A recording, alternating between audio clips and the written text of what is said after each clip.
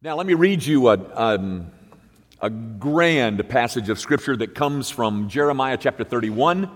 I'll begin in verse 10 and I'll read through verse 14. You follow as I read. Hear the word of the Lord, O nations, and declare it in the coastlands far away. Say, He who has scattered Israel will gather him and will keep him as a shepherd keeps his flock. For the Lord has ransomed Jacob and has redeemed him from hands too strong for him. They shall come and sing aloud on the height of Zion, and they shall be radiant over the goodness of the Lord, over the grain, the wine, and the oil, and over the young of the flock and the herd. Their life shall be like a watered garden, and they shall languish no more. Then shall the young women rejoice in the dance, and the young men and the old shall be merry. I will turn their mourning into joy. I will comfort them and give them gladness for sorrow.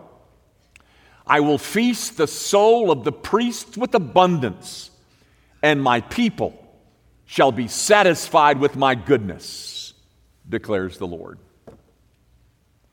The grass withers and the flower fades, but the word of our God, this word, this endures forever.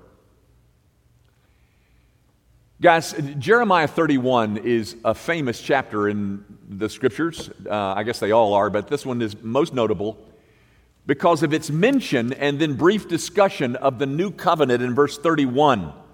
Behold, the days are coming, declares the Lord, when I make a new covenant with the house of Israel and the house of Judah. That's the famous part, and those verses following that. That's the famous part that makes chapter 31 so notable, the mention and description of the new covenant. What I read you is not the famous part of Jeremiah 31.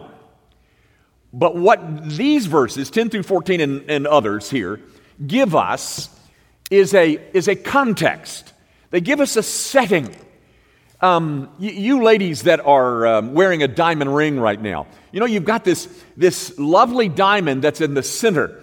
But around it are all the other little diamonds, and the big diamond is set into a setting.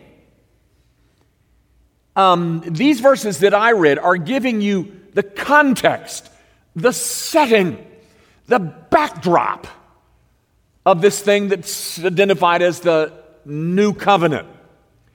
Did you happen to see much of it or recognize? I mean, go back and look at it with me.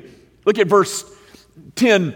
The Scriptures are calling heralds to go out and say, tell the inhabitants of all the lands that the one who scattered Israel is going to gather her.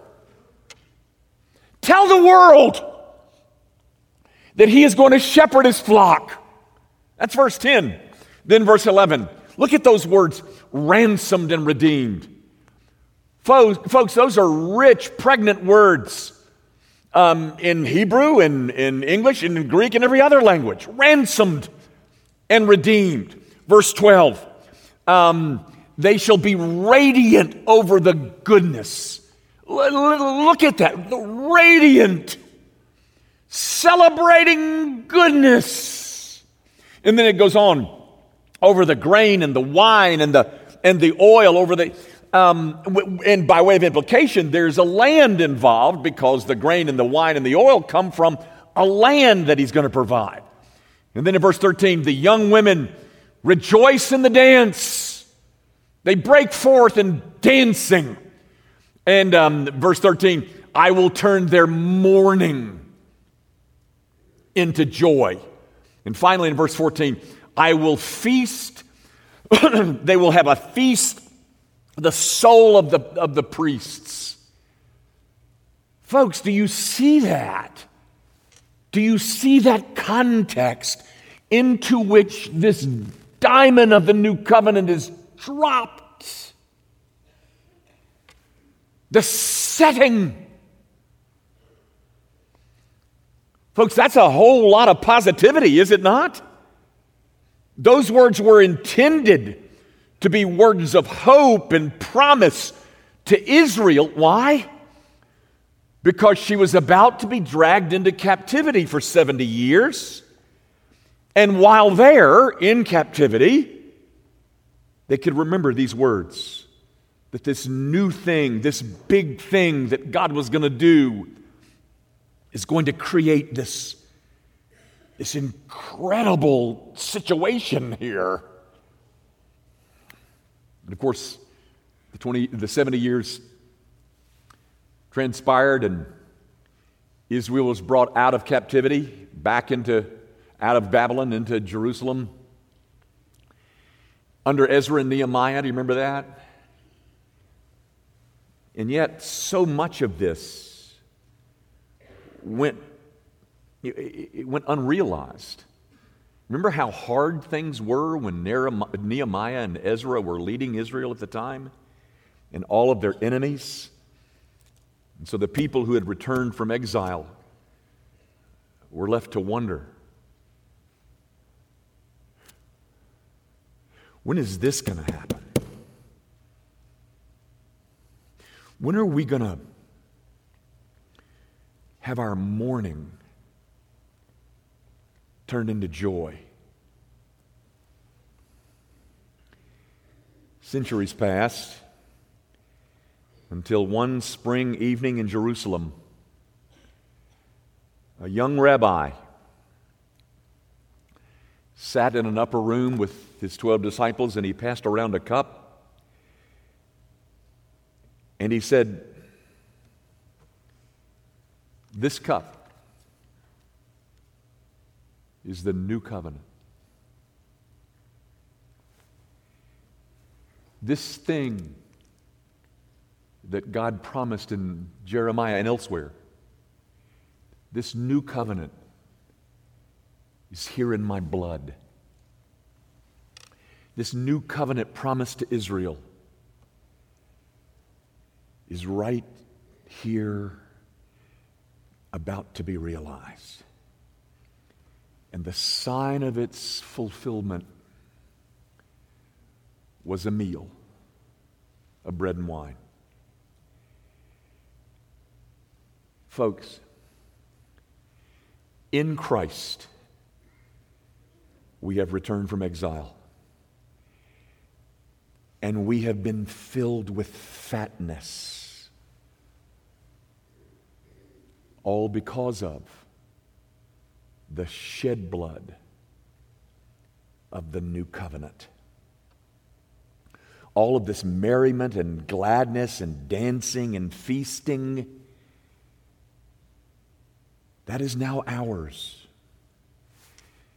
because that distance between us and God, because of our sin, it has been removed. We are no longer exiles.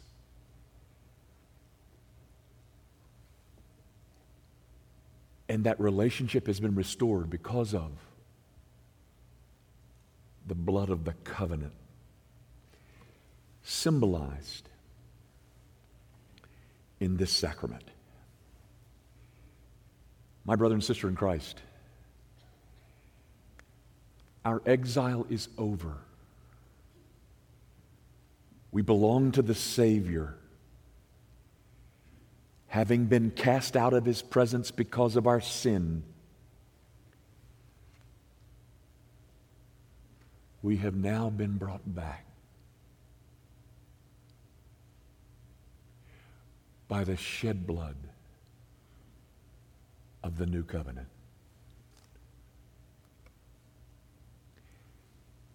Let the dancing begin.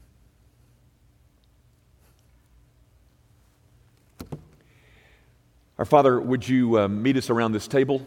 Would you remind us through these common elements that everything necessary to bring about a reestablishment of a relationship with the God who made us has been done and accomplished for us in Christ Jesus.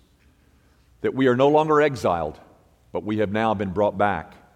We've been brought near, and because our sin has been forgiven, our souls can break out in joy. Meet us here, Father. Do so for Jesus' sake. Amen.